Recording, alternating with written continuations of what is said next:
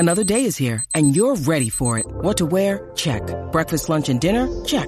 Planning for what's next and how to save for it? That's where Bank of America can help. For your financial to-dos, Bank of America has experts ready to help get you closer to your goals. Get started at one of our local financial centers or 24/7 in our mobile banking app. Find a location near you at bankofamerica.com/talktous. What would you like the power to do? Mobile banking requires downloading the app and is only available for select devices. Message and data rates may apply. Bank of America N.A., member FDIC. With threats to our nation waiting around every corner, adaptability is more important than ever. When conditions change without notice, quick strategic thinking is crucial. And with obstacles consistently impending, determination is essential in overcoming them. It's this willingness, decisiveness, and resilience that sets Marines apart. With our fighting spirit, we don't just fight battles, we win them. Marines are the constant our nation counts on to fight the unknown. And through adaptable problem solving, we do just that. Learn more at marines.com. Got away with one again? Who, my team? Yeah. Yeah.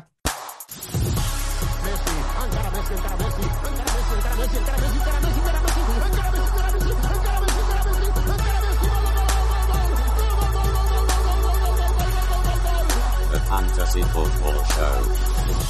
Hello, everybody. Welcome to Planet FPL, the world where everything revolves around Fantasy Premier League. My name's Serge. And my name is James. Happy New Year to all of the listeners, viewers, podcast fans, podcast haters. Mo Salah captainers. Whoever they may be. Yes, it's another year stronger. I think it's going to be a good year, James. I'm feeling positive for what's going to come, for the pod, for everything, really. 2024, bring it on.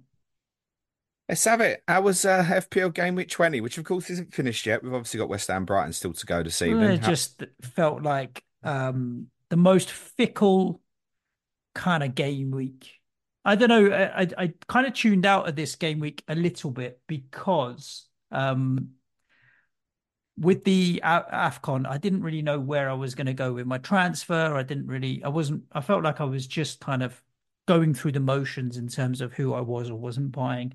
I ended up selling cash for Porro. Exciting. Stuck the armband on. Don't dig out Tottenham, mates. None of that. Oh, boring, mate. Honestly. Are you still celebrating Arsenal's defeat? Are you? No, I'm celebrating Arsenal's 2 defeats. It just felt like, it was going through the motions. I captained Salah because you did. What? That's the worst reason I've ever heard. No, honestly, I looked at it. I obviously had the choice of Watkins, Solanke. There was plenty of captainable options this week, yeah. And when I looked at it on the face of it, Anfield being the record that they do have at Anfield, and the state that Newcastle were in, I did think, do you know what? It's just a sensible choice. Your logic was right, and Salah is Salah, and he's going to want to score a couple of goals before he goes away to AFCON. I didn't feel like it was perhaps as obvious as it was. And look, he could have been a completely different outcome yesterday. But I captained Salah because you did, and your logic made sense. It's so shit. I mean, this is it, right? But yeah, generally shit game week. Fucking blank from Solanke, blank from Porro, blank from Trent, blank from Gabriel. Areola hopefully can save my game week. What you on? 85 points, mate. That's good, man. Yeah, I know. I'm being sarcastic. Watkins, Alvarez, Diaby, Palmer, Richarlison all returned for me. So 85 points, game week rank 344. I've gone from 1.1 million to 770k, James. Oh, nice. That's a good little jump. Yeah, you just copied my captaincy pick. Meh, because this is like the fickle nature of football. I felt like I didn't go on Twitter during the Liverpool game yesterday, but I can tell you probably exactly what happened on Twitter during the Liverpool game yesterday.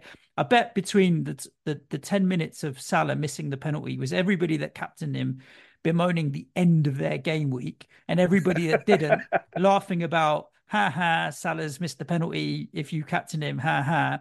And by the end of the match, which is probably only an hour later, the whole thing is completely reversed, right? The Homer Simpson gif, isn't it? Yeah, Like back yeah, into the yeah. bushes. And I'm looking at it, and I'm not digging you out or Spurs out or whatever. And I'm like, Spurs are taking pleasure from Arsenal's defeat. It was only 4 days ago that both of you were getting slapped, mate. One by Brighton and one by West Ham. So football can change, and so can my FPL history. Right? I was 2 million 4 weeks ago. I'm 700K. I am under no illusions that 2 weeks from now I could be back to 1.5 million. You can't. Arsenal are not out of the title race. Of course they're not. Liverpool are going to be What completely made you different, think I've missing been Mo publicly Salah. reveling in Arsenal's defeat anyway? Oh. Happy New Year. I wished all the listeners a happy new year, I was just confirming the results for everybody in case people hadn't Confirmation. seen that Yeah, day. no, it's absolutely not targeted specifically that. It's just the whole weekend felt very fickle, and people are really swinging from one extreme to another. Throughout my life, and it's a good thing and a bad thing, I've never got too excited when things are good, but I also never get too down when things are bad. That's just my nature. And Yeah, same. it's a good thing, but also it's a negative, right? Because sometimes you find it hard to celebrate victories or things that happen that are worthy of celebration. I move on from stuff pretty quickly. But it's the same with this from an FPL point of view. It's been an incredible game. My rank's gone up like 40% or whatever, back inside the top million, which is good. Team's fairly set. Look, Areola saves a couple of penalties today. I might even get in top 100K, mate. But that's you getting beat 3-0 tonight now then. Well, let's see. Apparently Kudus isn't allowed to play. I thought you were telling me he was allowed to play. Well, we still don't really know. But that seems to be the word going around now, which I'm stunned about because they moved the deadline back. That was all the information that I had. I don't even know. Moyes might even be pulling the fast one, mate, and he plays. More interesting for yourselves tonight is, Ben Rama's not been called up by Algeria. Oh, I didn't know that. Yeah. And nor is Maxwell Cornet. So we're going to battle it out for position on the left wing, are they?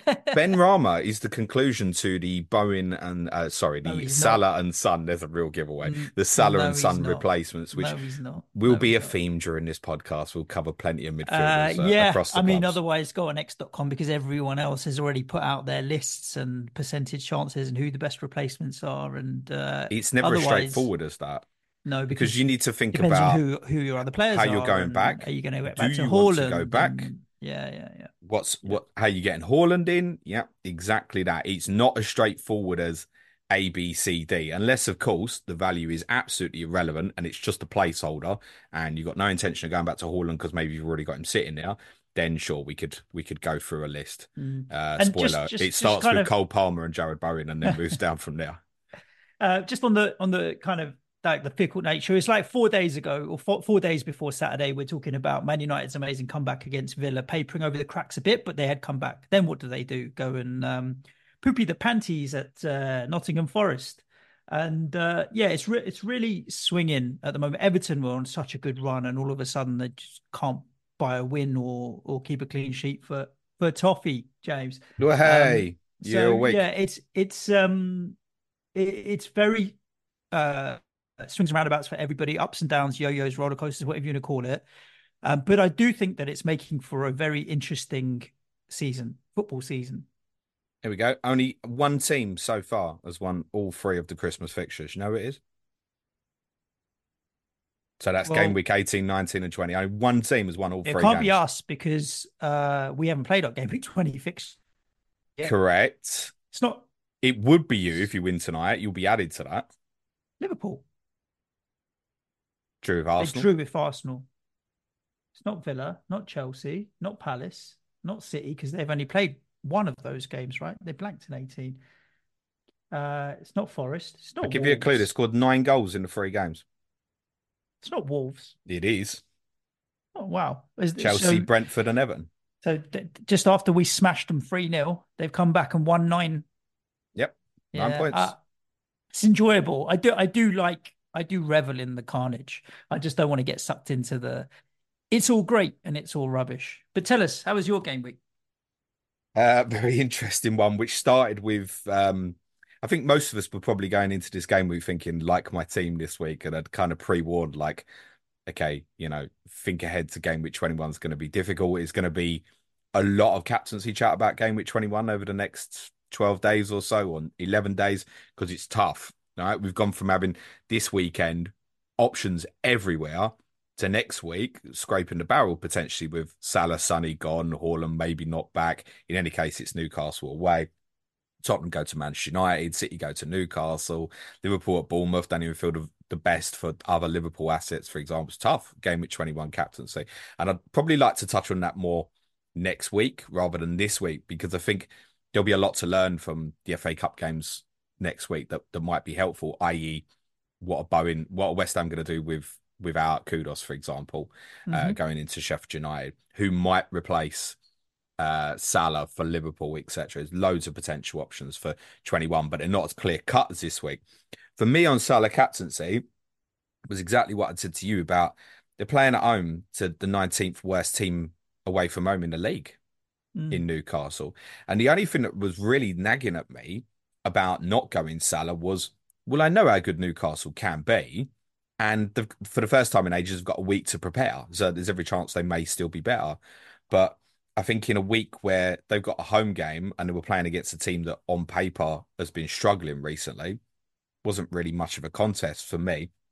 Especially with, I know EO shouldn't play on your mind, etc., but it's close enough. It's like, I don't need to sit and watch Mo Salah Monday night and be like hiding behind the sofa when it could be Alvarez's next best or Watkins' next best or Son's next best or Bowen or Saka. So many options this week for captaincy. I'm on 74.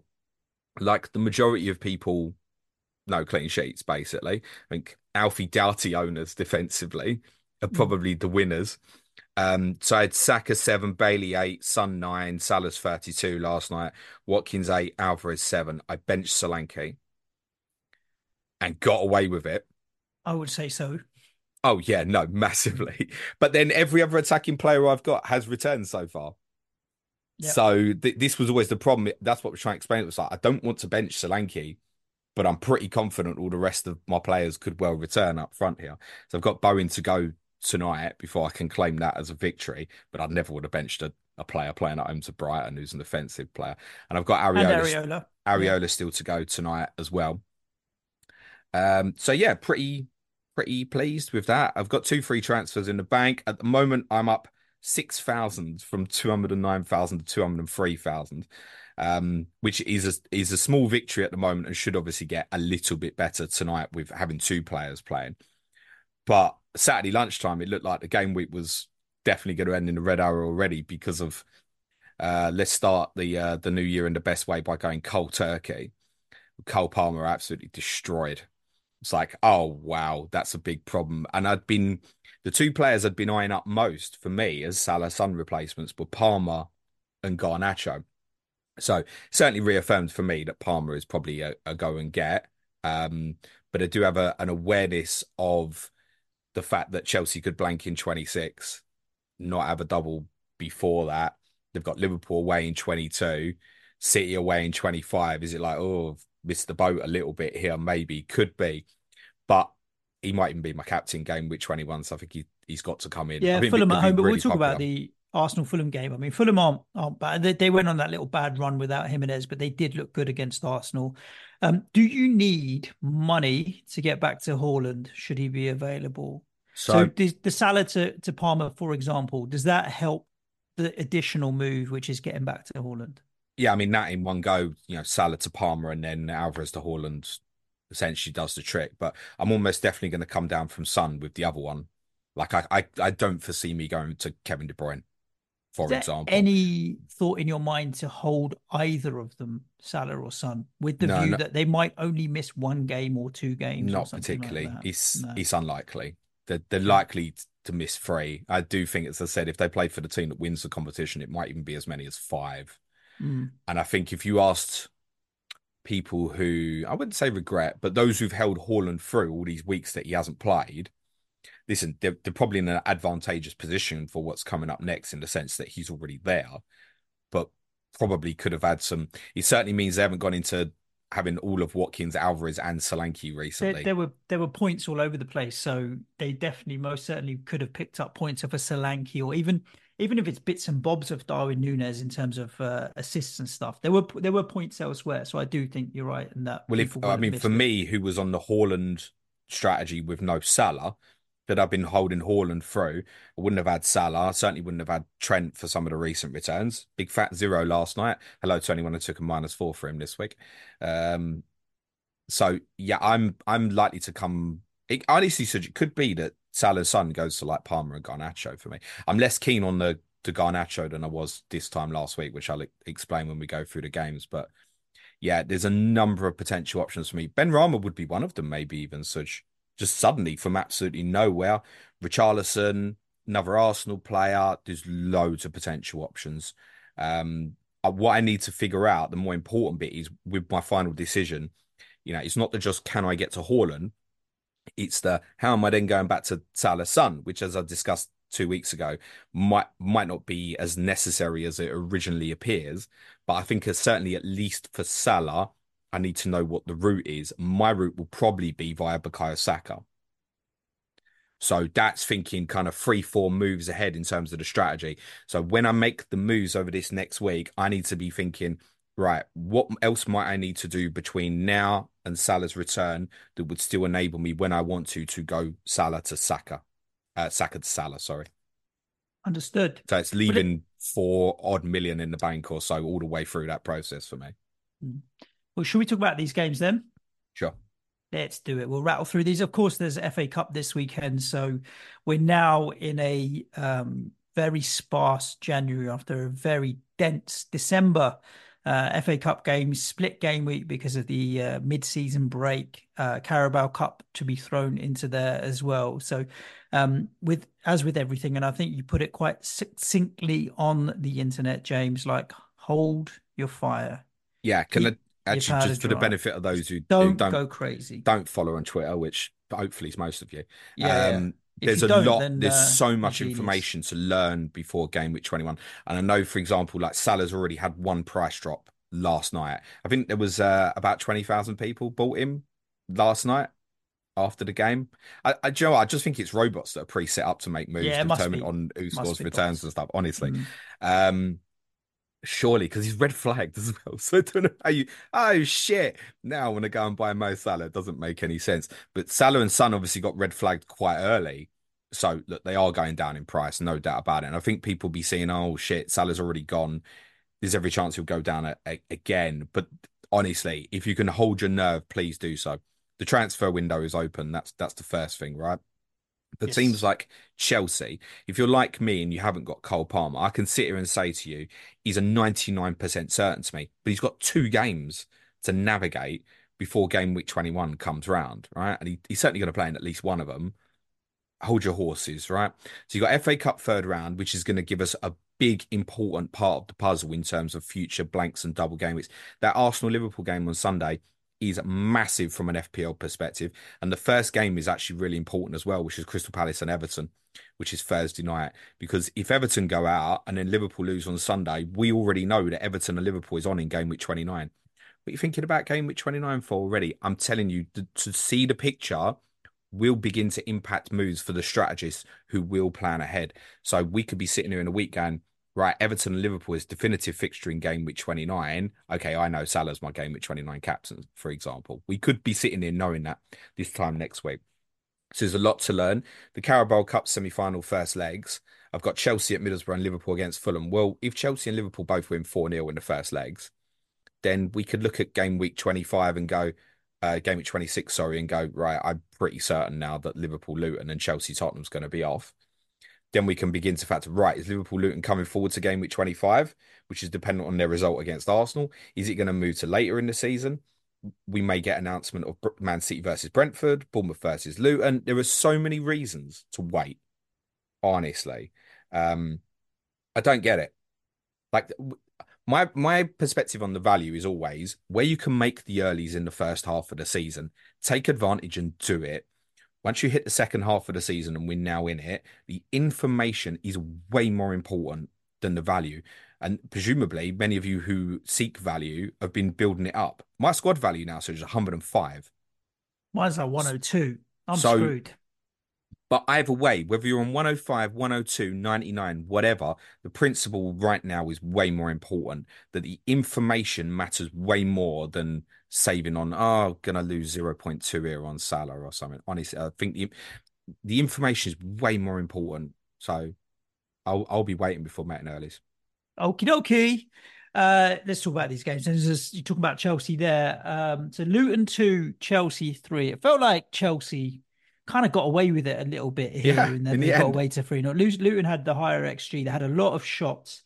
I mean, to be The fair, front Luton didn't have a shot on target till it was like gone 3-0, to be No, fair. but they rallied really well at the Mm. end. Looking at the front four there, like Breuer, Jackson, Palmer, Madueke, I'd actually feel like as from my, I'd be like, yeah, I'll play that. I don't mind playing against that. Um, Can you take Cole Palmer out of it as well, though? well, yeah, but then if he's creating for the others, they just don't inspire fear, let's say, necessarily. And with Luton, I do feel like now they're starting to, and they have been for a little while, I would say almost like figure out the Premier League, like figure out what their style is. And they've had their style, but how to use it effectively in the Premier League. And they've been getting some decent results, and losing is never a decent result for anybody, but to only lose by one goal. And I think they haven't lost by more than one goal at Kenilworth Road all season. I'm pretty sure I heard that after the game. That sounds right. I actually heard that when Chelsea were 3-0 up. And It's then worth they were saying, like, though, you, they've you come have back to still had 3-2. Chelsea score three there, Arsenal score four there, City score a couple. But they've been able to hurt them on Yeah, the other end, right? And other teams absolutely. that don't have maybe the firepower of the greedy six or whatever else will struggle. I think as a Luton fan, you're coming out of it still optimistic, and Chelsea just take the points and go. And there's still a lot of work for Pochettino to do there. Yeah, it gets glass half full, glass half empty, I feel, for Chelsea after this one. So probably looking now and go, only 1 point behind Newcastle. But And, Newcastle are doing rubbish. yeah, but no one's probably ruling Newcastle out of top four, for example. So just by virtue of I being a don't think little they'll get there. no, another the bookies and most of us now at this stage, particularly with that away record, is horrendous. But just by virtue of being close enough, that certainly at least begins for them to be able to smell the prospects of qualifying for Europe, right? Whereas, say, if Newcastle, Manchester United had been winning comfortably over Christmas, then that gap would still be massive. They're there with them now, basically. So Palmer the standout, obviously. I did have a look at some of his returns over the weekend. I felt that was necessary for me because of as I'm a non-owner, right? So it feels like it's been a slow burner for him, and that's because obviously he joined from City. He never really started till what sort of game week 7 or so. Mm, In his 12 starts, so he's got 13 returns in FPL. mm. He's on fire at the In those moment. starts, he's averaging 7 points per game. Hmm. Ask yourself with this: if the game was scrapped and it was repriced now, what price would he be? No cheaper than Bukayo Saka or that 8.5, I would say. Yeah, it's No got to be cheaper talk than. minimum 8, isn't it? Yeah. Yeah. I'd expect him to be 8. So I think the point being on that is, and I did allude to it and say he would be under consideration for captaincy for me in game week 21. It's interesting for Fulham in that particular fixture as well. Is obviously they play at Liverpool in the League Cup semi-final on the Wednesday night. Chelsea played a Tuesday night. Then it's 12:30 on the Saturday. I know Gandhi said don't captain anyone in the 12:30 unless his name's Mo Salah, but Cole Palmer will be under consideration for me. And by the way, one little tip for game week 21: make sure you've at least got your vice captaincy playing on someone in the first weekend. That's an absolute given because remember it's a split game week, right? 5 games on the first weekend, seconds, 5 fixtures on the second weekend. So look, That's, of course, if you don't have your captain on the first weekend. you can captain some, yeah, of course. You can captain someone on the second weekend, like if you want to go for like Saka, Trent, and that's fine. But make sure Bowen. your vice captain is someone playing on the first weekend, even if you don't fancy him. So it could be someone like Watkins away to Everton, for example. I think would be like a sensible vice captain play in game week 21. Palmer would be under consideration for me. We should start thinking of him as that, a sort of 8 to 9 million midfielder. Yeah, underpriced. Yeah, absolutely. Well, not underpriced. I understand. Remember, they priced him up when he was a Man City player as well. Yeah, right? yeah, but with current information, he is underpriced. Yeah. And he's not the only Chelsea player that I think can be considered as enablers. So Malo Gusto's 4.2 now. I consider him ahead of Porro just as because I didn't think you'd keep a clean sheet against Bournemouth. So I thought, why don't I cheap out and go to Malo Gusto? But there's always the looming threat. I didn't know enough about Reece James's information. What is Reece James's Rich information? James out for about 3 months. You can always ask me, Oh, Sush. Fine. Yeah, I mean, I was But out at the shops with the missus, so I didn't. I mean, this goes for the other players as well. What you've always got to be aware of with Chelsea is transfer windows open, right? So God knows what they're going to. Who knows if they're going to do business or not this month?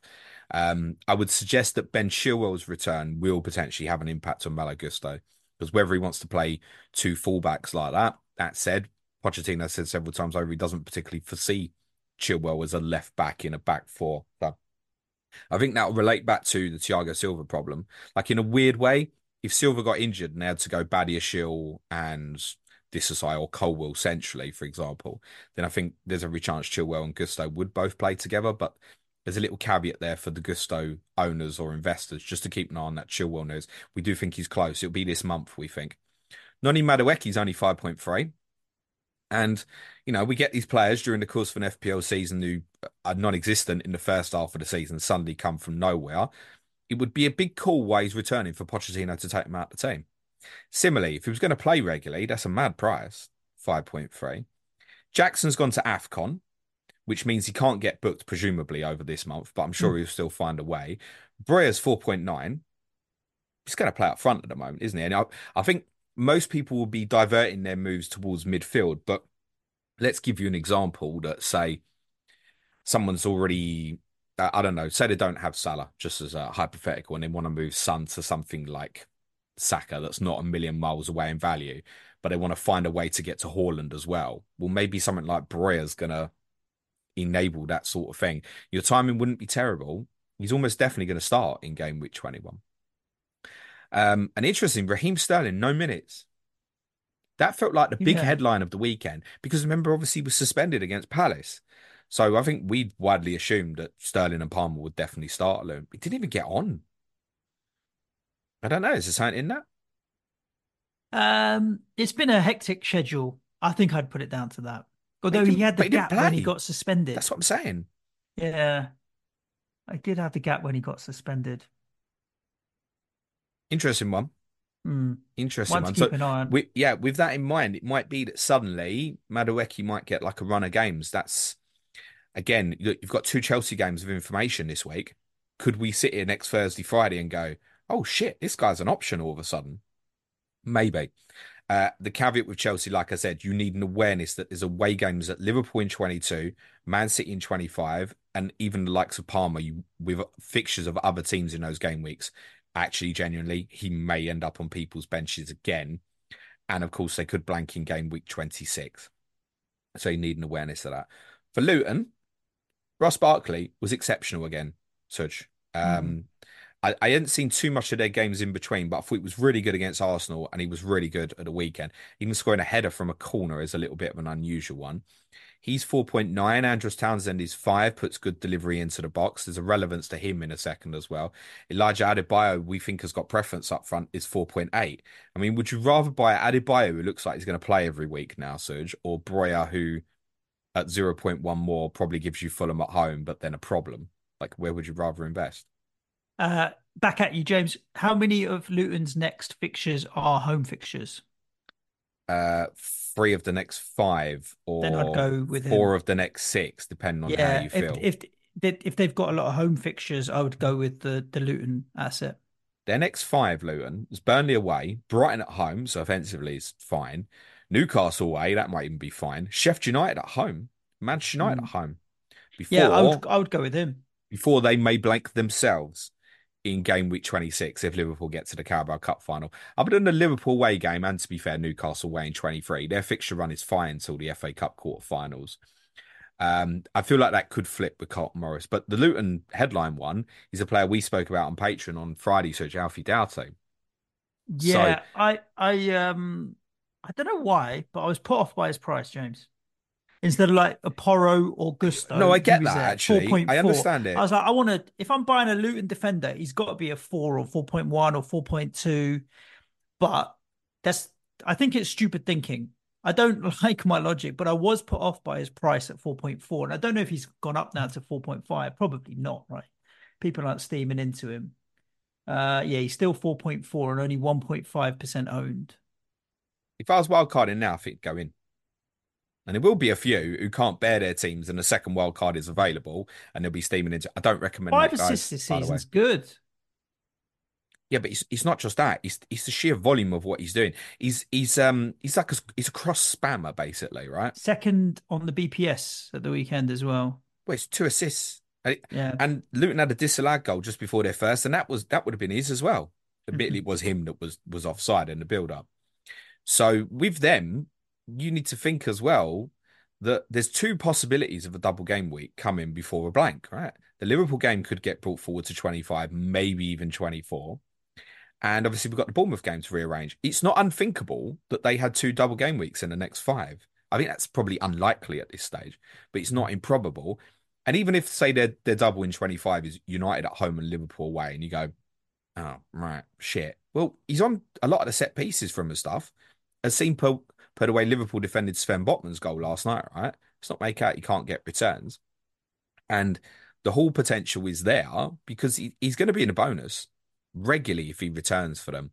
And I get what you mean about it feeling too much. You think, well, if I want a Luton defender, just get for the 3.9 or something like nah, get him. Yeah, But I agree. but big caveat. Issa Kabore has obviously gone to AFCON with Burkina Faso. And it probably is going to mean that he plays right wing back rather than left wing back. I do think that pulls away his appeal a little bit. Set pieces and stuff still absolutely fine, but obviously on that side, he wants to come back onto his left foot and come back in. Whereas his most dangerous ones, I think, is when he's on the left hand side and he whips the ball in with pace, and it's really difficult to defend. So I think the fact that he'll probably, and it's not a certainty because they can use other options, but he probably goes to right wing back will less his appeal slightly. But yeah, I'd punt him at the moment. I'd rather he was sitting in my squad than like Pau Torres at the moment. Yeah, I can completely see the appeal with that one, James. Should we talk about Villa top of the table, or at least they were at the end of this game? Three, Burnley two. In the end, I don't like think they ever went top, did they? I think it would be on Liverpool oh, goal were they difference. I joint think so, joint yeah. top on points at least? And when you're a Villa fan, I think that's enough to say that you're top. And I'm not gonna Oh yeah, um claim. Any football yeah, fan yeah, should claim whatever they want, I'm not right? gonna piss on that parade. Let them have it. They made hard work of it in the end. They probably deserved to win and had the XG and the shots and the chances and stuff, but just made hard work of it by continuously letting Burnley get back into the game. And look, Villa Park is now Fortress Villa Park, so for Burnley it was a It, free it, hit, wasn't it, it? it wouldn't have felt like it if they lost. If they didn't win, because it would have been drawing at home to the bottom two in consecutive home games. So it was interesting. I think who's your host on Monday Night Football? I've forgotten his name. David Jones. He said last night it was like suddenly it was like Villa are unbeaten at home in X home games, and I did have a little chuckle because it was only like over a week ago we were going. They've won how many games in a row? So now we've moved it to go. It's unbeaten and good. You should be able to claim it, and we know it is a really difficult place to go. But that's interesting that they've now played Sheffield United and Burnley in consecutive home games and struggled to win them. And you're quite right; they probably did deserve to win the game at the weekend. The common denominator between the two home games and the defeat at Manchester United is no Boubacar Kamara, who will importantly be back from suspension for the trip to Everton. And I think he's been a big miss. And I think Emery gambled on the team lineup here again, similar to what he did against Sheffield United. He took his Dendonka back out the team. And really the only difference was you've now got Ezri Konsa playing right back rather than Matty Cash, who we now think probably missed out the weekend. So have you still got him or did you sell him? Sold. Sold. We now think probably missed out the weekend due to illness rather than an arm injury. We're not, something's not quite right there. But yeah, Konsa right back instead, I suppose a little bit more secure and allows a bit more movement of the parts, and Moreno to bomb on from left back. On Moreno, he'll be attractive. Luca Dean, we think, could be back as early as game week 22. So it's just a consciousness of that. I think for the likes of me on Bailey, and the likes of you still on Diaby, I'm guessing, Such. Yes. We take the returns at the weekend. There's every chance they play again against Everton. I'd say Bailey more likely than Diaby, but it's going to become a problem for one of them, I think. It's not quite clear which one as yet. I think Bailey's got the favouritism, personally. I think even more so if Ezri Konsa is going to regularly play in this right back position, but I am just awaiting the Leon Bailey injury, to be honest. Douglas Luiz at 5.5 is obviously a consideration. I think my point of that is Salah's son owners shouldn't, I think, at this stage be going to Bailey or Diaby. Douglas Luiz, for his consistency, certainly can be considered. A couple of notes on Burnley. Obviously, goal for Lyle Foster, which he took really well. And it was noticeable to me that they were a little bit more direct in their play. Now, I don't know if part of that, the goal was kind of an untypical modern Vincent Company Burnley goal. And there was the other incident he had where there could have been the handball incident against Carlos, which for me personally, you can't call a denial with a goal scoring opportunity because actually his arm knocks the ball into Foster's path, unfortunately. So I don't think he should have been sent off. He's 4.8 as well, Lyle Foster. Yeah, no. What are you doing? Trying to build a front line of less than sub 5 million strikers no, but here? I'm trying to think outside the box. I'm thinking some people will need to find Haaland money in alternative ways. So let's add that to the conversation now. Adebayo, Breuer, or Foster. And Foster's not going to AFCON, by the way. South Africa have not called him up. Yeah, I have no problem with adding him to the list. I'm just seeing what my squad value is, James. 102.2. Yeah, people like me who have no money would need to do it. I would probably prefer Foster over the other two options. Actually, now he's back in the team. Luton at home next as well, so timing might feel nice.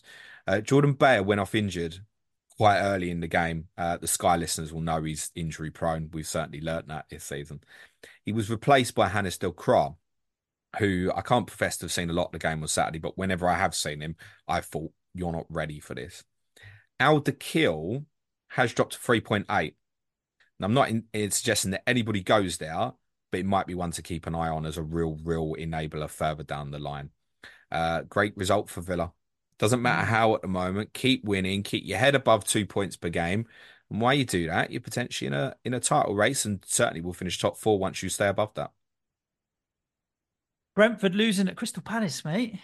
5 defeats on the trot. Yeah. Is Ivan Toney 4.9?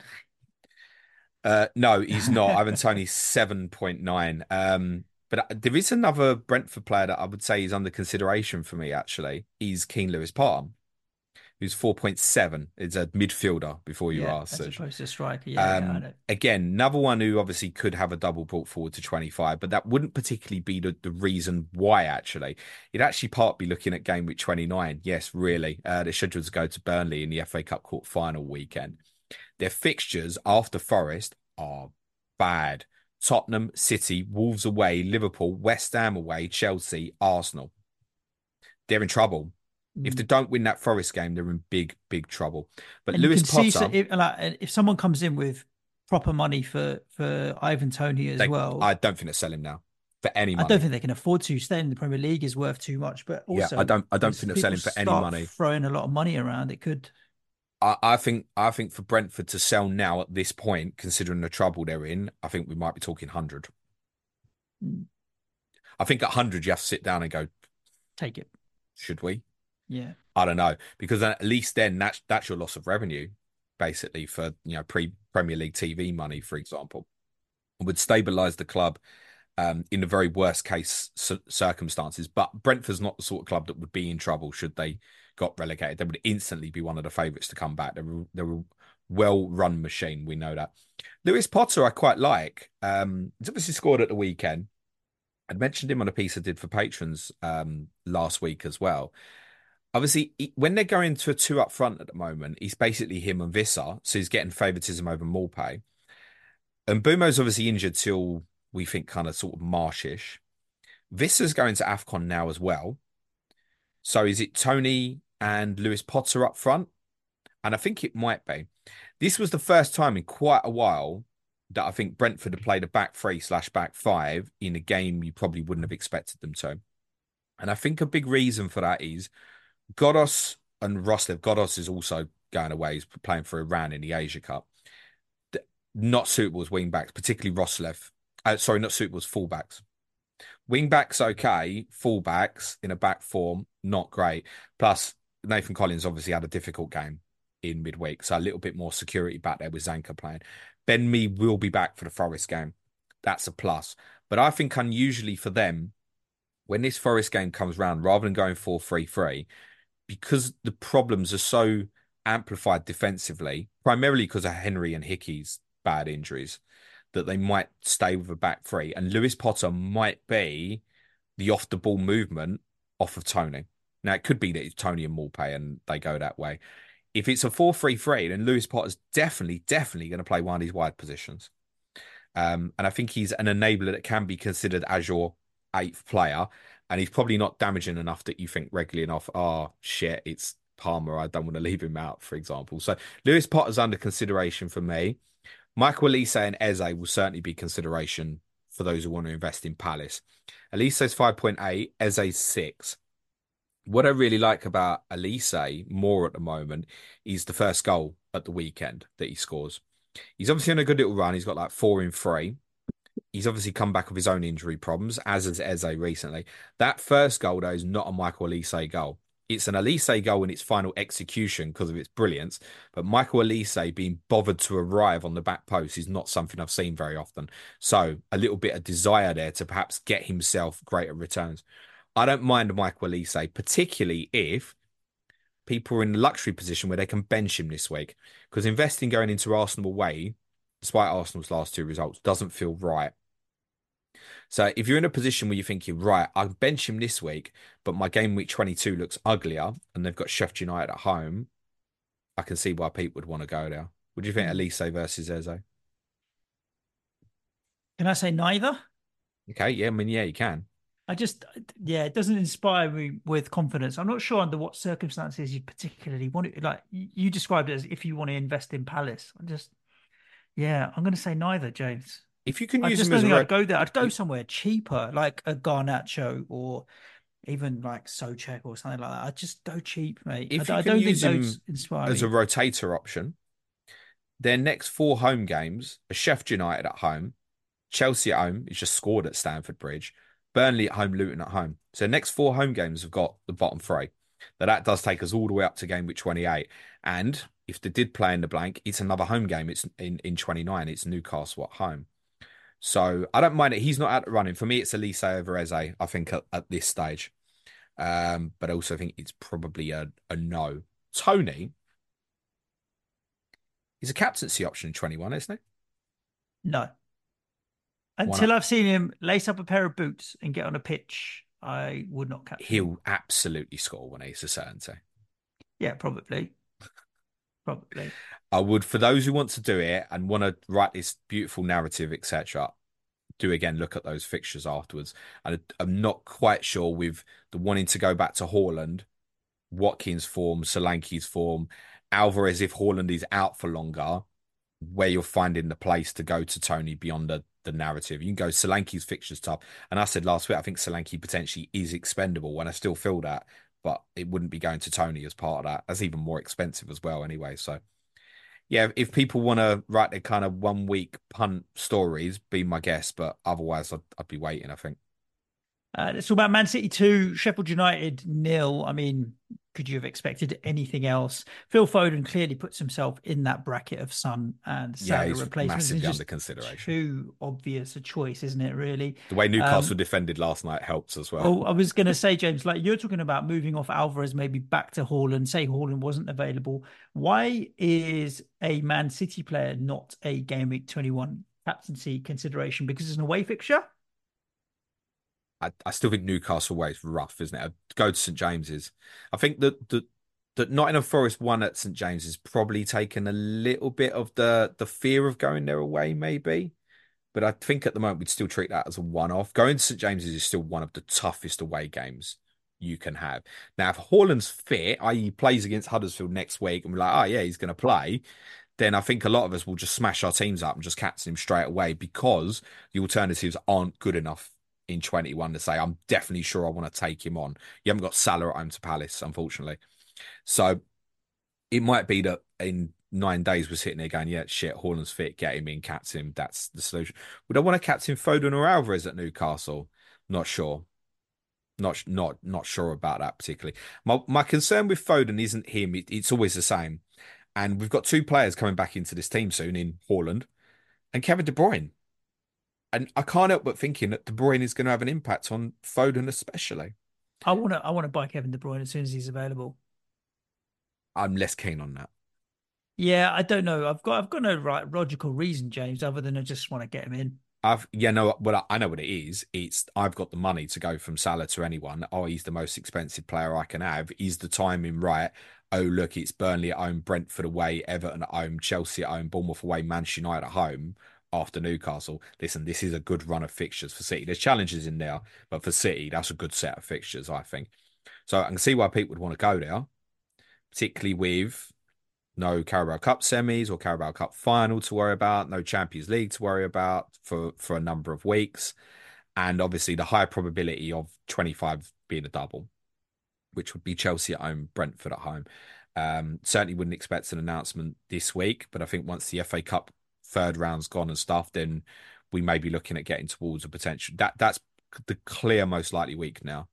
He's game week 25 for City against Brentford. Unless City get the FA Cup, then that potentially changes the game. They've got Huddersfield at home, so I would suggest that's pretty unlikely at this stage. So yeah, it's just a concern about the rotation on the minutes at the moment for Foden. But yeah, he might well be the one for me. So just absolutely under consideration. I think he will be the one for me. Can I give you a Go on. couple of mad stats on this game? Because I think this Yes, is please. interesting. Do you know how long the ball was in play? 65 minutes. So it was 69 minutes, 41 Oh, seconds. not bad. I was not far off. No, This is high. that is So high. massive. It's So high. absolutely huge.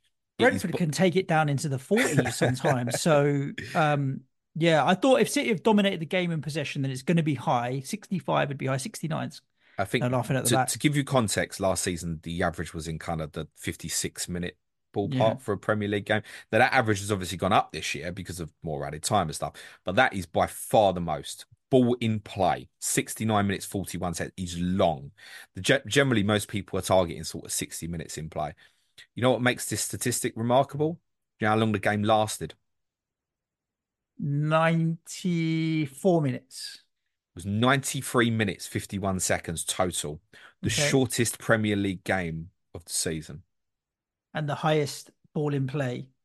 Yeah. What was the possession for Man City? 75, 80%? It's just that just keep the ball in play, aren't they? Yeah, They have yeah, yeah. looked, and I didn't see a lot of the game at the weekend, but I think we can visualize what it would be from the bits we've seen.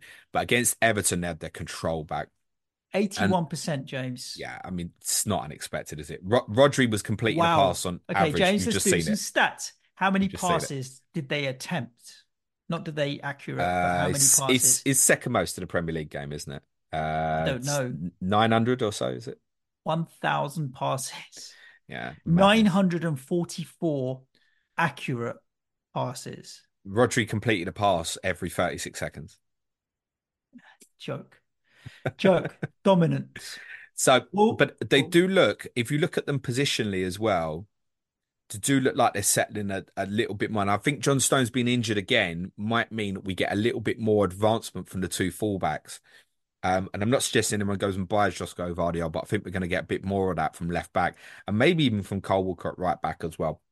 Don't When they forget the opposition passive as you like. Yeah. Yeah, of course. And that's Mm. why it's difficult to look at heat maps from this particular game because they're just camped in the other half.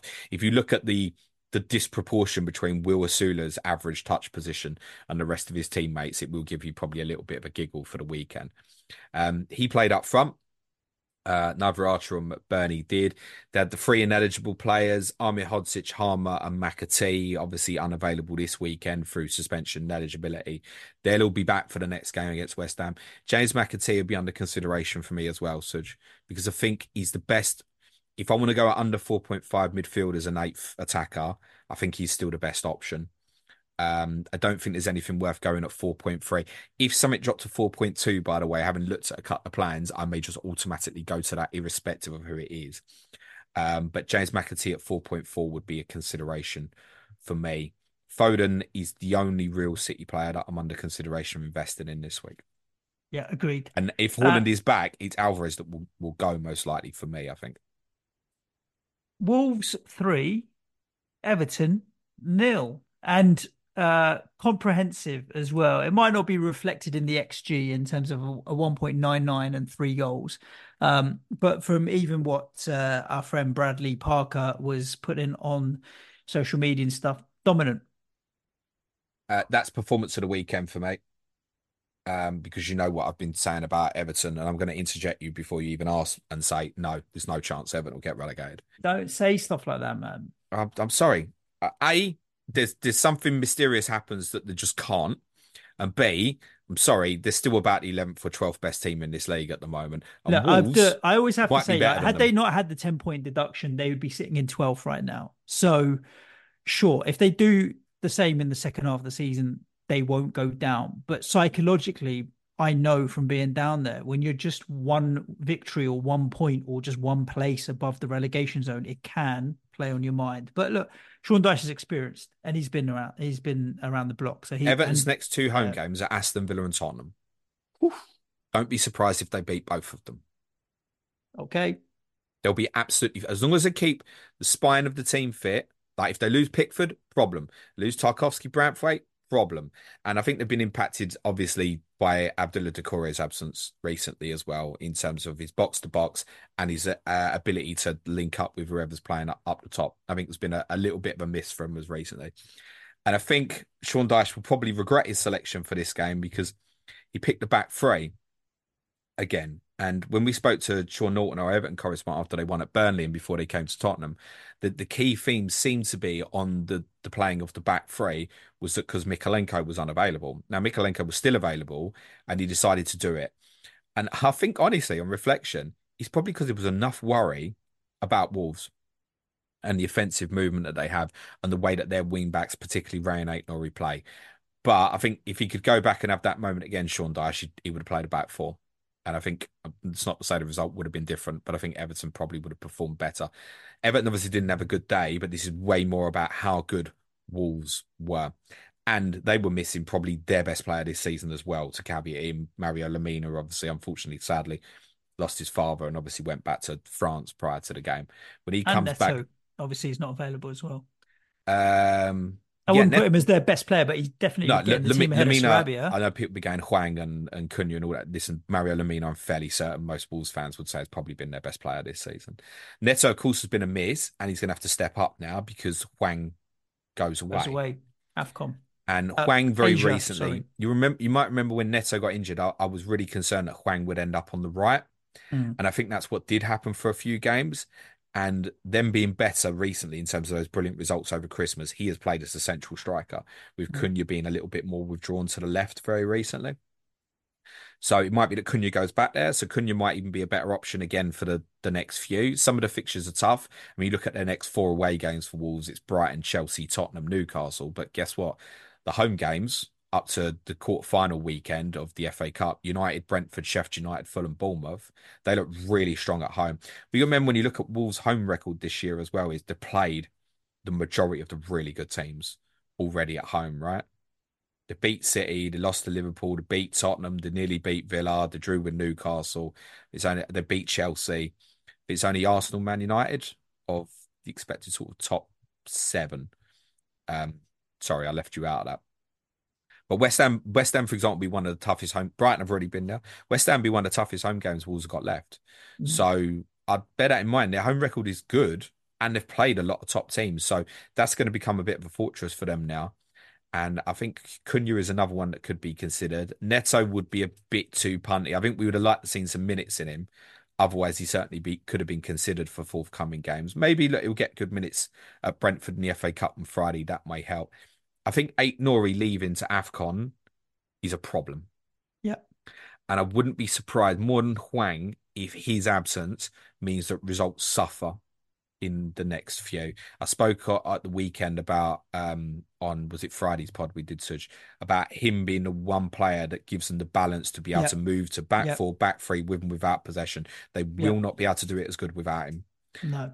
So I wouldn't be surprised if their results suffer a little bit, but I also wouldn't be surprised if they end this season with one of the best home records in this league, actually. Mm. But I think it's probably because of the absences to the international competitions, probably a non-invest at the moment.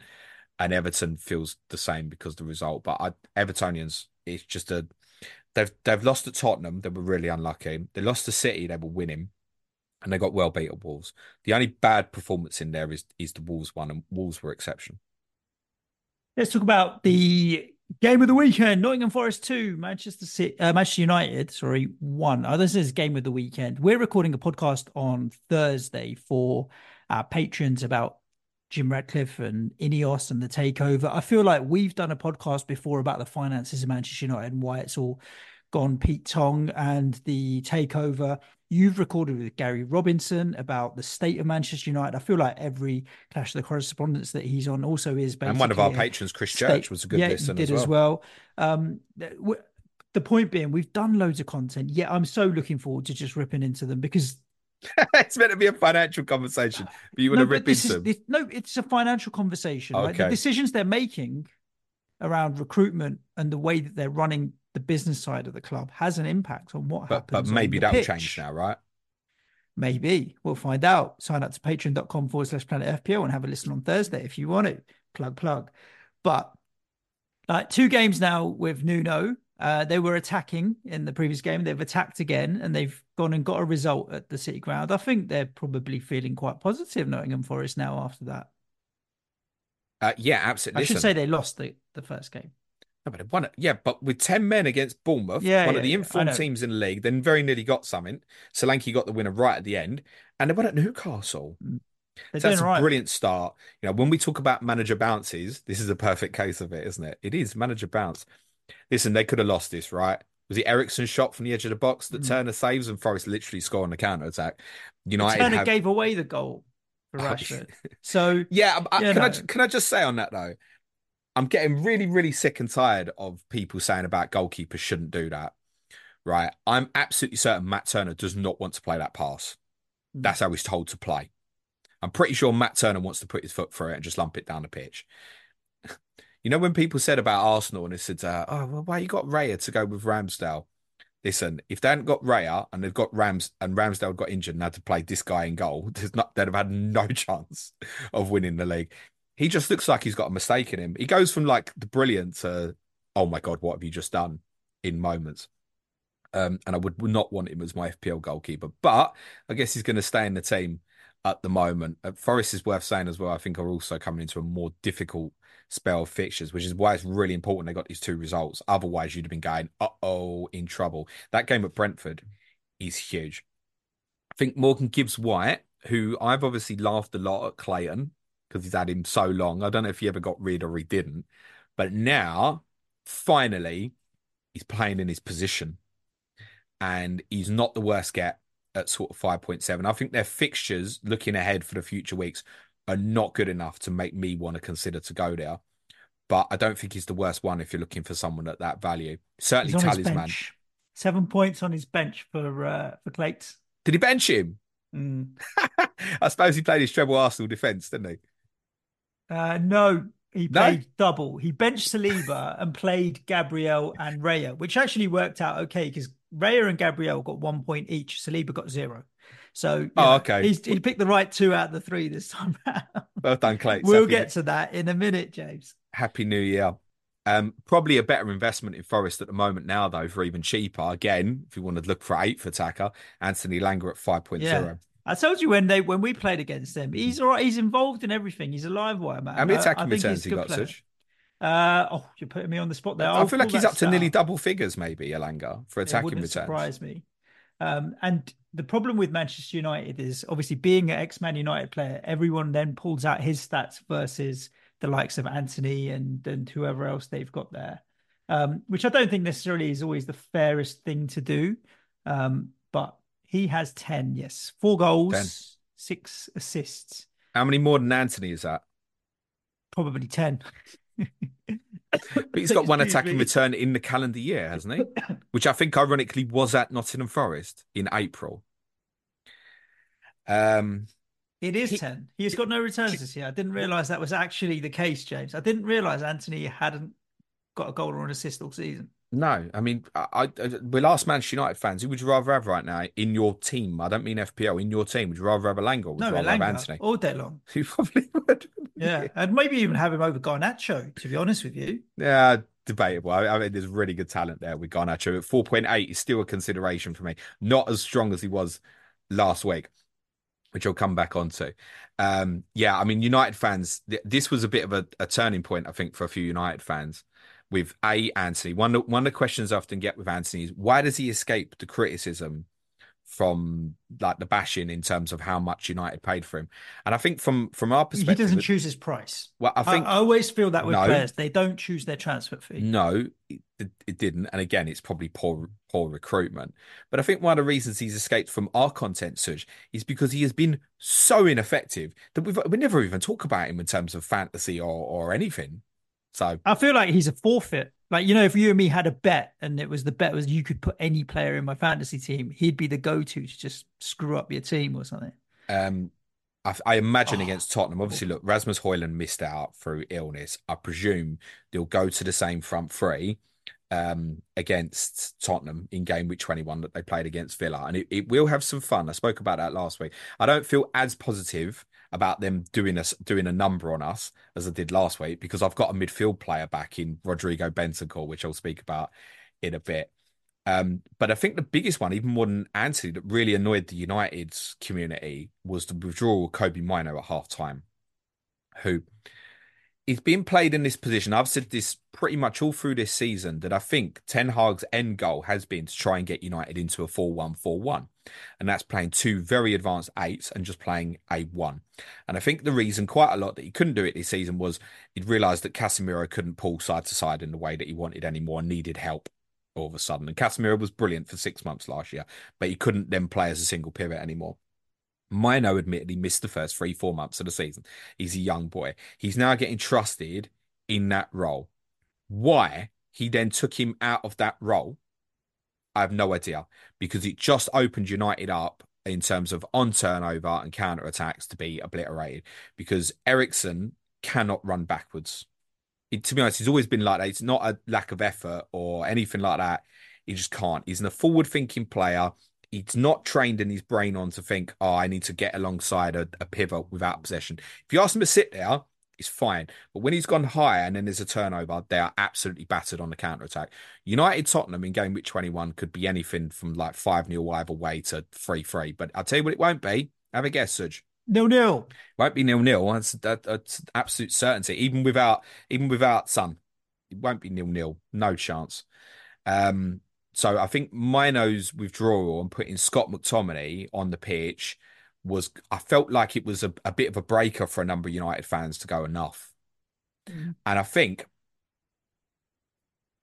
they've got Wigan away in the Cup Monday night. It's a big game for them. It's the sort of one oh God, push them to the edge.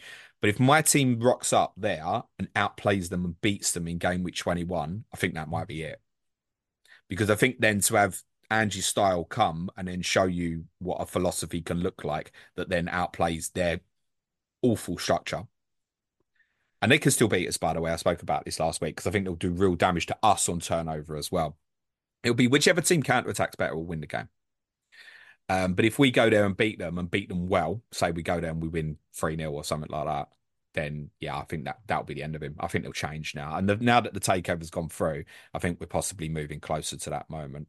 I don't see, and I'm not saying it's the right thing for United to do because the problems in the background are well documented, but I don't think they'll recover this. They go from one good result to one bad result all the time. They've lost as many league games this season as they lost in 22-23. So for them, top four now looks really, really tough. And was it 20 losses in the calendar year or something? It was more. It's more now. I think 21 now. You Manchester Something like United, that. Yeah. can't. No, you can't. And this has been bad, really. I think probably since the Liverpool game, the 7-0, since sort of the Carabao Cup final. I wouldn't say they scraped to top four, but there was signs then that there was a few bad results beginning to happen. Think of the 4-0 at Brighton and stuff. Let's talk about the Sunday game show. Starting with Fulham 2, Arsenal 1. And yeah, a fully deserved win for Fulham. You can't say anything other than that. You talk about this single pivot. Like if you'd have said to me at the start of the season, who's the one holding midfielder that you're happy to have in a single pivot, I'd have thought Declan Rice, side to side. He'll protect the back four. Yet the last two games where he's kind of sort of had to play that, well, Havertz and Odegaard are the other two midfielders in this game, and it was Trossard and Odegaard against West Ham. I haven't seen him look so anonymous and lost in a game of football. And understand, I've seen a lot of that guy, right? For ages. Like Willian and Robinson on the left, and even on the right with Decordova-Reid and then Jimenez's movement. Arsenal defensively look rubbish.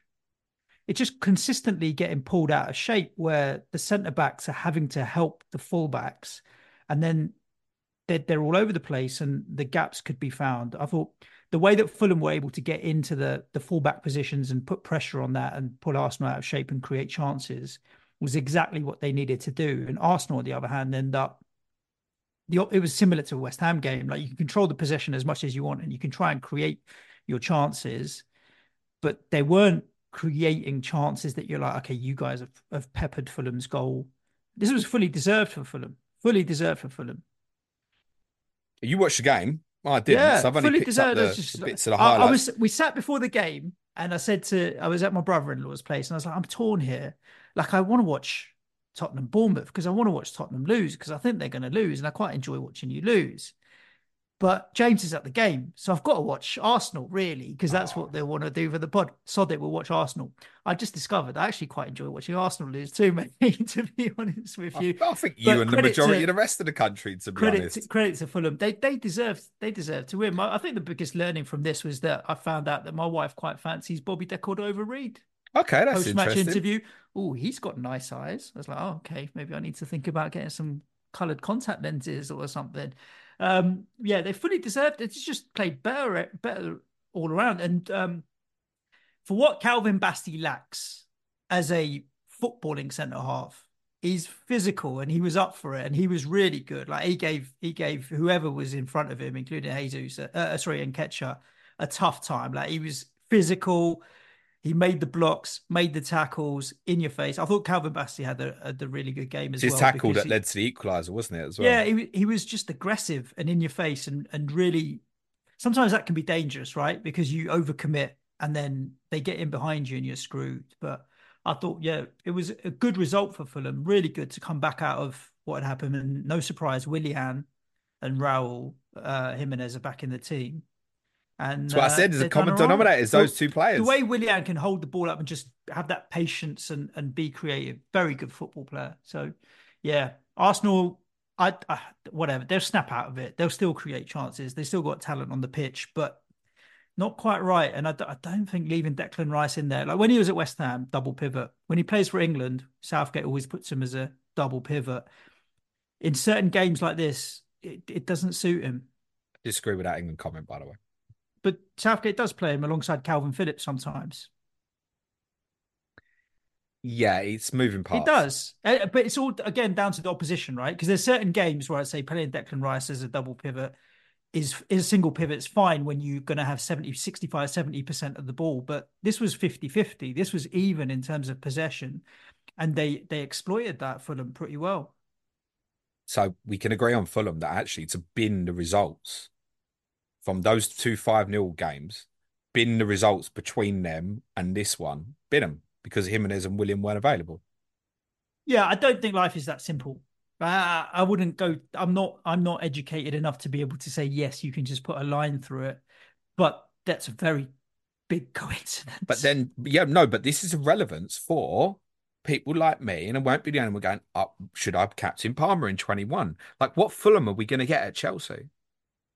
I wouldn't be thinking about captaining Palmer at all. If Fulham play like they did against Arsenal, I wouldn't be thinking about captaining a Chelsea player.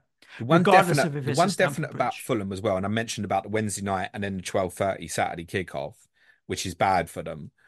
But there'll be no lack of motivation at Chelsea, right? It's their game. It's a derby. It's their big game. By the way, next Monday's Clash of Correspondence is Chelsea. It'll be next Monday, by the way. Chelsea versus Fulham with Gary Mantle and Dara Curran. Good. I cut the stats on this because I think these are interesting. On Jimenez, who has to be an option at 5.2, right? If people are looking for that enabling forward, he's 100%. Got to be. He scored 4 in 4 when he's got 4 in his previous 50, basically. It's the first time in 26 Premier League games that Fulham have come from behind to win. It's the first time in 48 Premier League games, no, not quite 49 Arsenal fans, 48 Premier League games that Arsenal scored first and lost. So, I mean, when I heard, because I heard some of the ground state really early, Arsenal win it, I thought, well, that early on as well. 6 minutes. Game over, mate. Done. They've also, interestingly, and I'm not suggesting anyone goes and starts Gay or Anderson in game week 21, but have now conceded 4 goals from corners in their last 6 Premier League games. And if I remember correctly, did they go all of last season? Maybe conceding one or maybe even none in Premier League games last season. That was maybe one quite near the end Mm. to Leeds, maybe rings a How many bell. shots on target did Arsenal have in the second half? None. None. And nor did they look or feel like they were going to. Can you ask Dara when you get him on Clash of the Correspondents? You Yeah. may know this, but I'm not 100% sure. When did Raul Jimenez change his headband from the full one to the one that's just got a cushioning on the side of his head? Because I'd be interested to know if that's change in Helped. form. Could be. Because people talk about these weird things having an impact, but maybe it seems much more less intrusive on his head now. If it's like an eye Maybe. patch that's just on the side, Did you and maybe see that's helped Salah's him. interview last night No, after the game? no. Because there was ribbon back, he changed his boots at half time. Oh, So he was like, well, I took a penalty with these ones and they were new boots and that didn't work. I'll get rid of them. I'll just put a different one on. And he actually said, he admitted it. He was like, oh, it's not a big deal. But then he said afterwards, he said, I didn't want anything in my head that could be something that I'd go, oh, that's why. mm. He's basically saying it was psychological, right? And he Yeah, was and it going, can have an impact. I'm gonna change my boots. Now, if that's for him going, oh, the boots might make a difference, and this guy's got something he's got to wear on his head, is Mm. intrusive to him, exactly like what you're saying during a game. Yeah, maybe. Listen, none of us have been through that to know No, what the impact is yeah, or how he's felt or whatever. But what I can say is, from what I saw of the highlights, and by the way, can we have more Nedum Anuya analysis as well? He's fantastic, and he has been every time I've seen him. Um, he's a real option for Fulham. He's become key for them. So when we looked at it in the past and went, I wonder if Muniz will be an option at 4.4 or whatever. Nah, Jimenez is main man now, and unbelievably, Mitrovic got turned by Silva from someone and we went, it's going to be a pain in the ass for FPL, etc., to someone we could rely on. And it might just be happening with Jimenez now as well, where I wouldn't be surprised if we got into a state where if he keeps carrying on, he'll just sit in our team as our third forward as this season goes on. Because if he can rediscover what he was at Wolves, 5.2 is a madness. agreed. Should we talk about Tottenham Bournemouth? Again, Are we're you talking about. are you considering any Arsenal players for your Salah son? I don't own any Arsenal attacking talent, so I'd be mad not to think about Saka or Odegaard. How did he play? Who? Saka. He's being flogged, James. It's like give it to Saka and let him fix everything. Kind of, he was involved, but nothing with any particular end product. It feels like he's the get out of jail card is Saka all the time.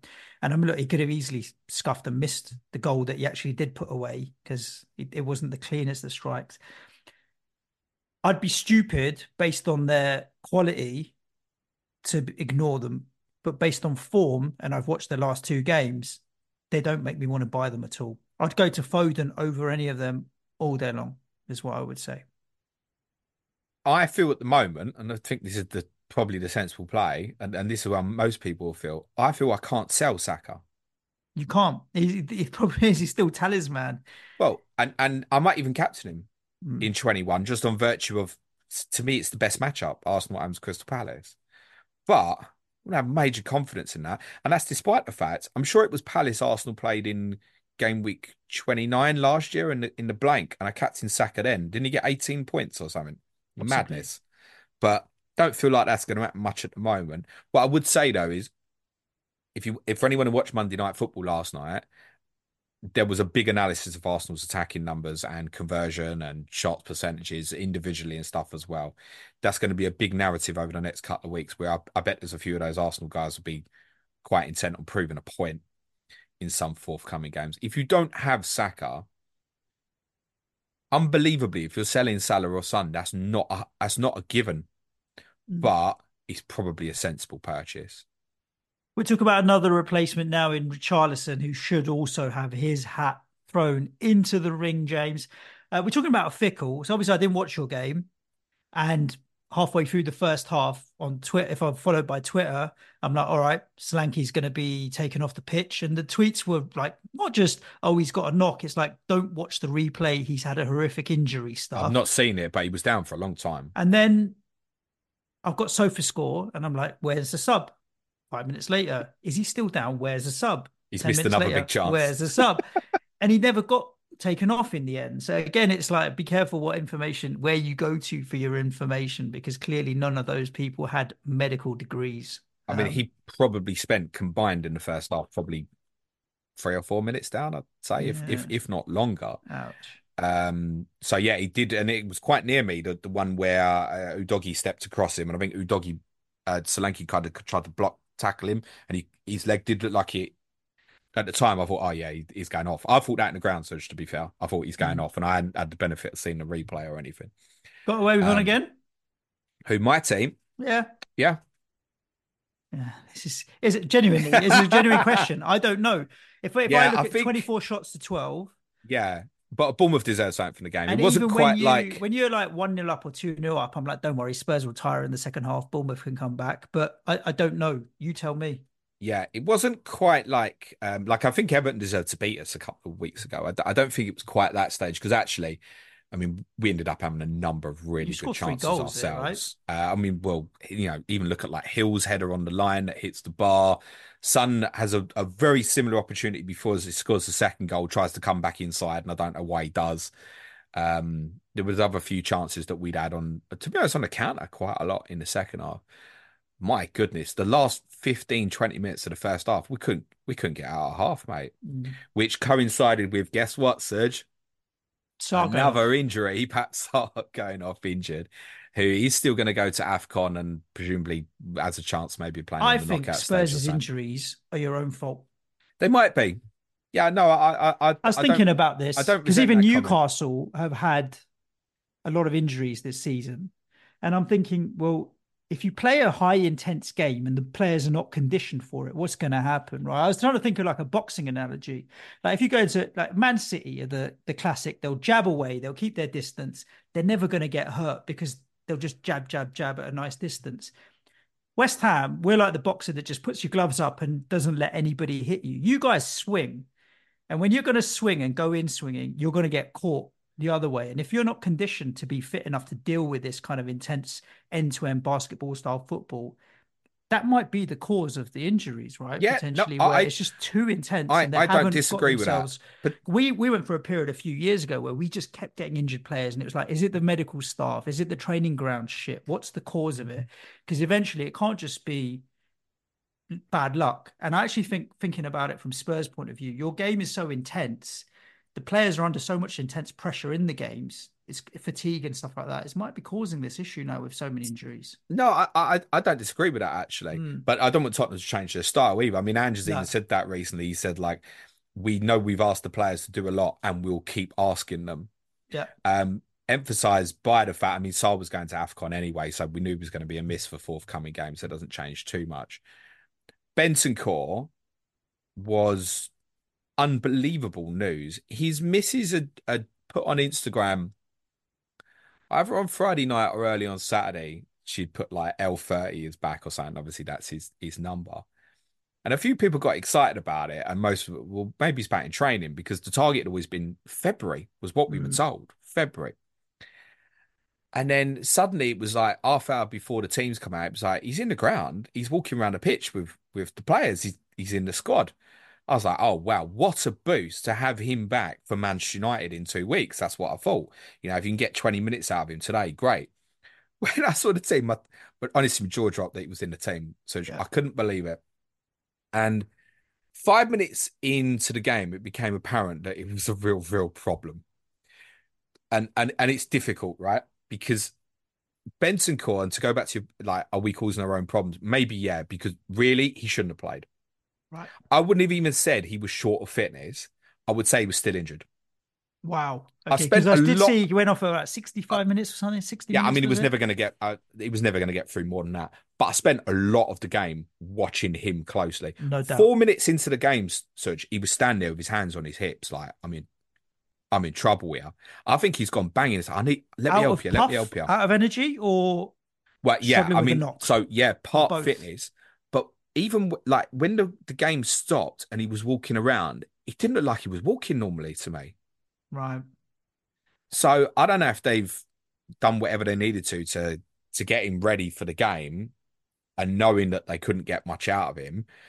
What I would say is, and me and Dad was having this discussion, it is a shame, but unfortunately, yeah, 50% Rodrigo Bentancur is still better than 100% Pierre-Emile Højbjerg on Oliver Skip, and that's the decision he decided to make.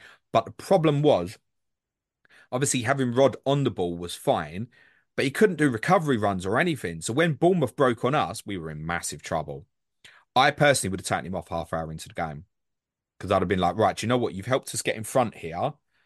We were getting battered at the end of the first half. How they never scored? Like, if you're a Solanke owner and you started him this week, let me tell you, you were just unlucky. Simple as that. You should have got a return in the game. And actually, some of his own finishing let him down a little bit, which is unusual for him because he is a good finisher. When Højbjerg came on, it was better for us. And it suits Højbjerg to come on into that scenario where we're already winning the game. And he can just sit there and be a little bit more of a, you know what I mean? It's not as much pressure on him with his passing because his passing is not good enough. It's the same for Skip. But as we already had the lead, it suited a little bit better. The second goal was important. It was crucial. Brilliant from Lo Celso to release Sonny. Lo Celso will play again against Manchester United.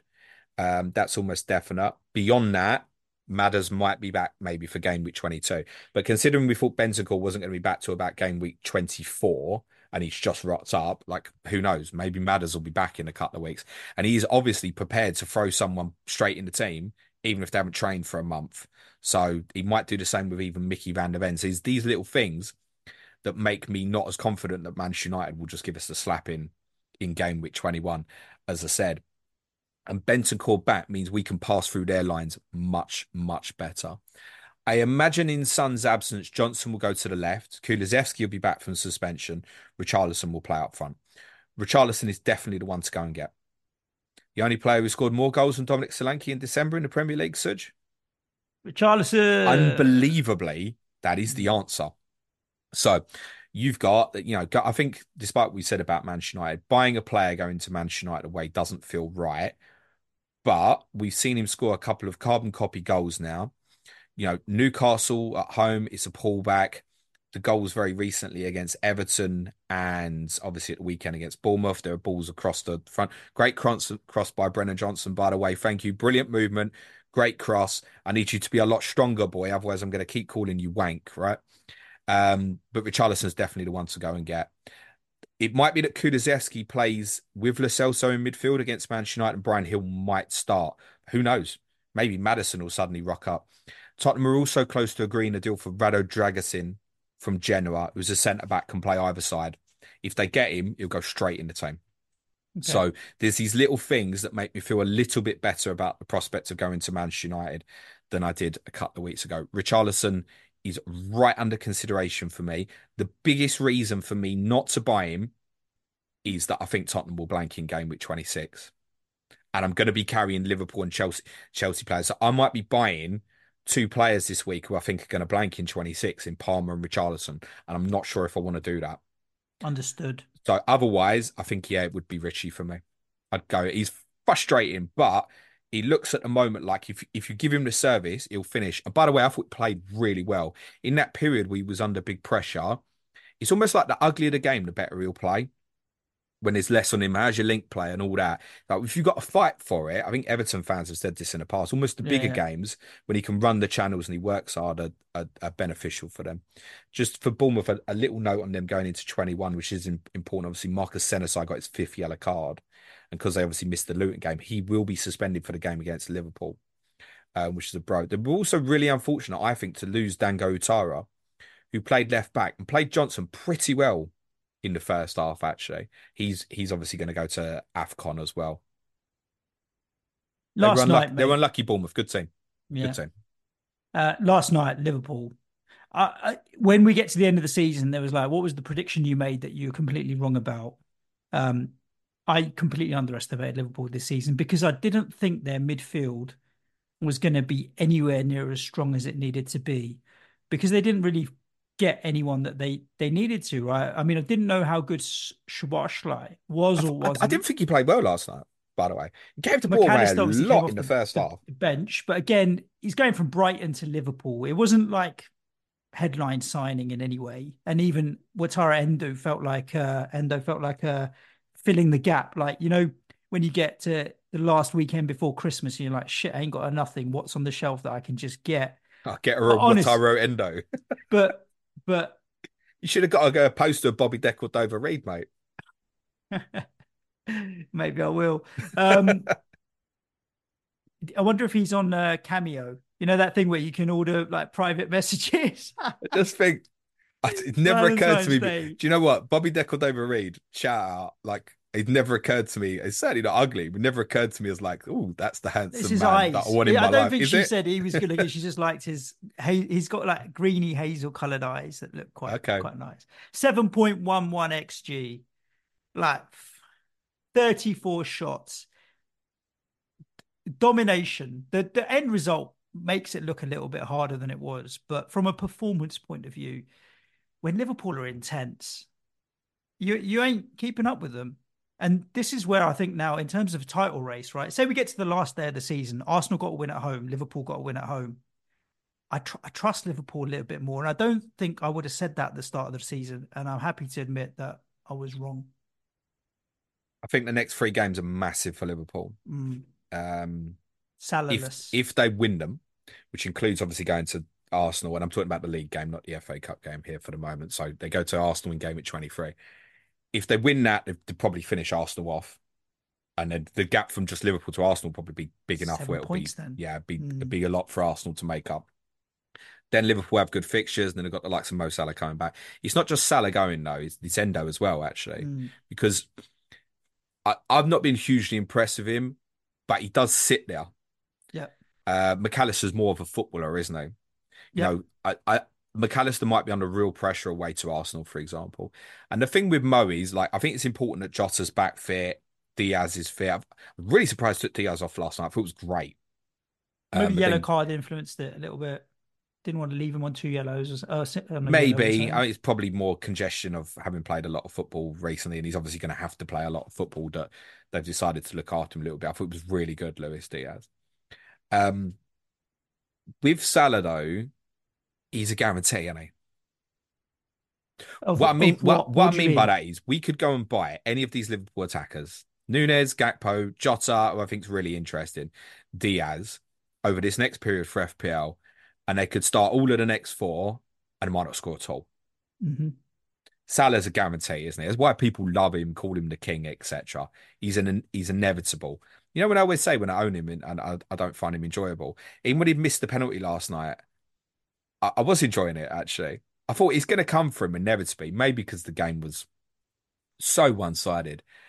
But he's going to be a big miss. And their solution is what? Play Jota that side, maybe? It's not the Yeah. same, is it? It can't be. I think in terms of taking Diaz off, he's the one that's the real ball carrier. So they might feel like they need that the most over forthcoming weeks. I think Jota's the one I'd want to punt. Me too. But I easily could feel like I could get to Bournemouth away and he might not start. I also feel, by the way, But he'll come off the bench and still get you returns, even if he is falling over his own shoelaces or I whatever wouldn't that be dive shocked. was. That's a challenging game. I'm not saying they will. I wouldn't be shocked if they got beat at Bournemouth. Okay. They're in great form. They were really unlucky against my team. You're taking a couple of key components out for Liverpool at the moment, I think. With Salah, I mean, you're talking about him like 151 goals. So he crossed the 150 Premier League goals for the same club, only four other players. And the four other players, like that's a fucking elite group of strikers. Aguero, Kane, Wayne Rooney, Thierry Henry, and then Mo Salah. That's as good as But it yeah, gets that's unfortunately that's jobless Wayne Rooney this morning, sacked by Oh, Birmingham did he? City. Well, it Sacked doesn't this matter. morning, Like yeah. I will always remember Wayne Rooney the player more than I'll remember Wayne Rooney the manager. But that's an elite bunch of strikers. Will you remember John Eustace, the player? Yeah, I probably will. Yeah, who did he play for? Birmingham. Yeah, some sort of a wanker, aren't you? Yeah, tough three games for Liverpool these. Bournemouth away, Chelsea at home, Arsenal away are not good three games to be doing without Salah, honestly. Yeah. But if they get through it well, if Liverpool come out those three games with 7 points even, with some really good fixtures afterwards. 24 to 27 looks really attractive. Obviously, the 26th game could go, but could also get brought forward to 25 against Luton. I was Then thinking they're of the in. other John Eustace. You're thinking of the one that played for Derby and Watford and then was at Hereford before when he was at Stoke. That was after he was at Coventry and had some loan spells at Yeah. Dundee and Middlesbrough. I was thinking of the other John Eustace, mate. And I Sorry. guarantee you 100%, such as reading that off of Wikipedia. It is indeed. You didn't even mention Coventry. That's where I remember No, I him. said Coventry just now. Oh, did you? That's where he Okay. started. Yeah, yeah. Coventry is where I 'Cause remember that's him. where he was when he went on loan, mate, to Dundee and Middlesbrough. Oh, of course. Sorry. Oh dear. Right. Liverpool are on fire right now, though, mate. Yeah, they are. I think, let's be honest here. I know Newcastle fans have got a few complaints, right? Let's talk the penalty. By the way, what a pass from McAllister to Yeah. Jota, which got Yeah, completely missed in the moment. yeah. Incredible pass. I couldn't help but thinking, I don't know why he's gone down. Because he's going to score, isn't he? That's the weird bit about it. He's going to score, Jota. When he went round the keeper, I said, great goal. Literally came out my mouth, great goal. And he's on the floor. It must be, that was my reaction. I think it must have been Anthony Taylor's.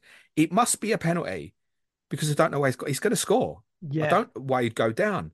And there is definitely contact. And once you saw the review on the TV, the replay, you knew it wasn't going to get overturned because the Bravka's elbow It's contact. did clip him. It's one of them where contact doesn't. You can't overturn it. You understand why VAR given it. It's just stupid. That's and there was also, but more the point was at 1-1 in the same move that led to Liverpool's goal, Sean Longstaff absolutely could have had a penalty. Why he didn't appeal was bizarre. It was the same thing. It happened. I went, well, that looked a bit, but he got on his feet and he just walked away. So I thought, well, it can't be a penalty then. Because he's not even appealed it. You've got to put your arms out and make everybody aware. So who knows? Maybe VAR didn't look at it. I'm sure they probably did. But maybe they deemed in that moment. Well, the player hasn't complained, so maybe he himself thinks it's a coming together. Which, to go back to the point of, how can he dive there? Listen, if Jota doesn't go down and he puts the ball wide, he doesn't get it. Don't hate the player, hate the rules. I'm sorry. Agreed. I'm in agreement with that. It's shit. Hate the rules. It did conveniently though leave Eddie Howe with a number of excuses in his interview after the game. They were battered. There's no other excuse. They were annihilated, mate. Yeah. That is the highest XG in a Premier League game since they've been doing records. And I thought that was going to be like 2018. Now that the XG data apparently goes back to about 2010. Highest XG in a Premier League game, over 7. Oh, they had 2 penalties. It'd still be over 5.5. Bloody hell. They got slapped all over the place, mate. And I think it's concerning because they've obviously had mitigating circumstances for what's been happening. The injuries and the quick turnarounds, they've had 3 days, etc. As I said at the start, my only real concern with Captain Salah this week was, well, Newcastle have now had 6 days to prepare properly and rest. But it looked like they'd only had 3 days rest again. Though, particularly in the midfield, I think Gomeres is knackered. I love him as a player, but he's absolutely knackered. You'd have thought that with Burn, Botman and Cher back together, and I know Trips wasn't available, that it would have been stronger physically. But physically, they just weren't up to it. In terms of like the pressing off the ball and stuff, their engagement, recovery, I'm not saying no effort. I'm not saying that at all. There's certain teams you can look at and you go, no, I'm not sure the effort's there. And I don't think it's that at all. Maybe, still knackered, but way too open. Massively. And to be honest, bar Trips, and you can debate Lewis Miley as well. We're debating what Miley or Almer on and how you set up. Bar Trips and obviously the goalkeeper, that's nearly them back to full strength now. And as I said, the penalty debate hides the fact that they got hammered. Absolutely slaughtered. If they lose Sunderland on Saturday lunchtime, that's the game this weekend you need to watch for shits and giggles. Yeah, by the way, everyone. My brother lives in Sunderland. He's like, I'm staying indoors that day, mate. Newcastle fans can only go to the game, by the way, if they go on a coach. Oh wow! All of them. There's like 5,000-6,000 of them. They won't be able to get on the site of the stadium unless they go on a coach. Apparently, these two hate each other, and it's been a long time. If Newcastle lose Sunderland, Eddie Howe is going to lose some of the support. I'm not saying that he should. I'm just telling you that's what's going to happen. Their next two league games are Manchester City home and Aston Villa away. We talked about it. Yeah, difficult. Rough. Good, I won't good. be. I won't be looking at Newcastle players this week. One more game left, which is West Ham United at home to Brighton tonight. And we'll talk about that on Tottenham tomorrow for the patrons, but also we'll cover it off at some point later in the week whenever we're chatting a bit of footy. Um, yeah, what's the schedule for the rest of the week, James? We've got some questions in on X, not a huge amount, but we've got a few good ones that I will cover off in a second. But yeah, what do we got to look forward to? Good question. Tomorrow, Sky Fantasy Football, part of two Yes. big Sky Fantasy podcasts, as we're now in the overhaul period following tonight's game at the London Stadium. Tomorrow is going to be a heavy emphasis on fixtures. Next Wednesday's Sky Pod will be a heavy emphasis on the players and final selections. Thursday, Clash of Correspondence this week is Bournemouth versus Liverpool with Neil Grover and Dan Lord. I'll be streaming with Ask James on Friday. It's probably going to be 3 o'clock at the moment. That's a to be confirmed timing based on my wife's work schedule on that day. Our Patreon podcast this week, our Q&A today, Tottenham tomorrow, which will include a deep-rooted review of the West Ham Brighton game tonight. Thursday, as Suj alluded to earlier, Money in Football on Ineos and Sir Jim Ratcliffe. And we'll be having a bit of an FA Cup preview on Friday as well. If you want to support the show, www.patreon.com/Planet FPL. It's a new year. We'd love to have you with us. Can I cover one more piece of information that I think we've missed out of our review here that's important? It's from the Go Nottingham on. Forest Manchester United game. Obviously, our Nana's going to AFCON. It's been a bit shit, but I don't know if Binder, the guy who's going to stand in for him, is any good either. So there's something to bear in mind. But more importantly for Forest, Serge Aurier, Willy Bolly, Ibrahim Sangari, Musa Niakate, Cheku Kouyaté, and Ola Aina. 6 players all going to AFCON. Something to bear in mind for that. They've got the worst of it. You recorded with Clayton a couple of weeks ago, People's Poll, which was around AFCON and Asia Cup and players disappearing. So scroll through our back catalogue and you'll find that episode. Most of the players we mentioned on that are going. Few that aren't is Said Benrahma. I said, even the likes of like Mitoma and Adingra from Brighton have been called up despite their injuries, and I presume those nations are thinking if we can get these guys fit for the quarterfinals, it'll be worth it, particularly in Mitoma's case. So yeah, I do get that. Thomas Partey is one that's not been called up, but he hasn't been fit and played a lot. Well, so apparently he was going to be ready for Liverpool away a couple of weeks ago. They could do with him. Cool. Right. Let's go through some of these questions we've had in on the internet, James. What was the worst cracker joke you heard this Christmas? Didn't open any crackers, sorry. You did not? No. What do you get if you eat Christmas crackers? What do you get if you eat Christmas decorations? Christmas crackers. Tinselitis. I remember that one. It was pretty bad. Tinselitis. Matt wants to know, what did you and Sunshine eat on New Year's Day? What did what, sorry?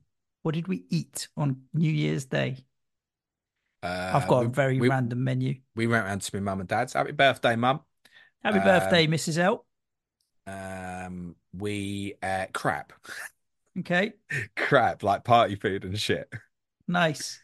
I was at my brother-in-law, sister-in-law's the night before, and my sister-in-law made a banging chicken biryani, like rice and chicken. It like delicious for dinner the night before. I got up in the morning, went down for breakfast. I was like, you know what? I don't give a shit. I'm gonna have another bowl of that chicken biryani, please. So I had a cup of tea and chicken biryani for breakfast on New Year's Day, and I'm not even ashamed about it. Don't care. It was too good. Did you have any cold turkey on Boxing Day? Didn't have any turkey on Christmas Day, so couldn't have any cold turkey on Boxing Day, mate. Problem my game week was they didn't have any cold turkey on Saturday either. Right. What's your favourite food part of Christmas dinner? Starters and dessert included. What's your favourite bit of it? All of it. The meat. It's got to be the meat bit for me. Well, yeah. But, yeah. I've said this before. It's turkey nonsense. Yeah, not a fan. And why do we Ali, pick the shittest meat for our celebration? last question of the show, James says, we need a Suj and James bold football prediction for 2024. Could be anything from on the pitch to off it. You got anything in mind? I don't know about bold, but England lose in the semi-finals of the Euros because we always get that far and then seem to shit the bed. Nah, it's coming home. It's coming home this time. Is that your bold prediction? No. Bold prediction. Richarlison to win the Golden Boot. I'm joking. James is still drunk from New Year's Eve. And on that note, I don't know. The table feels like it's kind of ironing out almost as we'd expect. Maybe let's go. Go on. Chelsea would expect. Let's go. Eddie Howe to be England manager at the start of next season. I'm going to give you a prediction. I think Luton are going to stay up. I don't hate that at all. Listeners, thank you so much for tuning in after this new year. Welcome to 2024. Thank you for listening to the show. If you want to support it, you know where to go. Other than that, though, stay safe. Look after yourselves. Happy New Year. Ciao for now. Thanks, everyone. Happy New Year. Play it your way, but try not to make any early transfers. Cue music, please. Man child.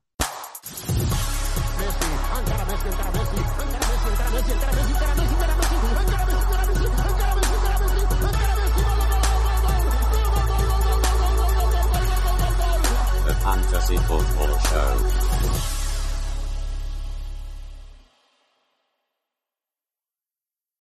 Sports Social Podcast Network.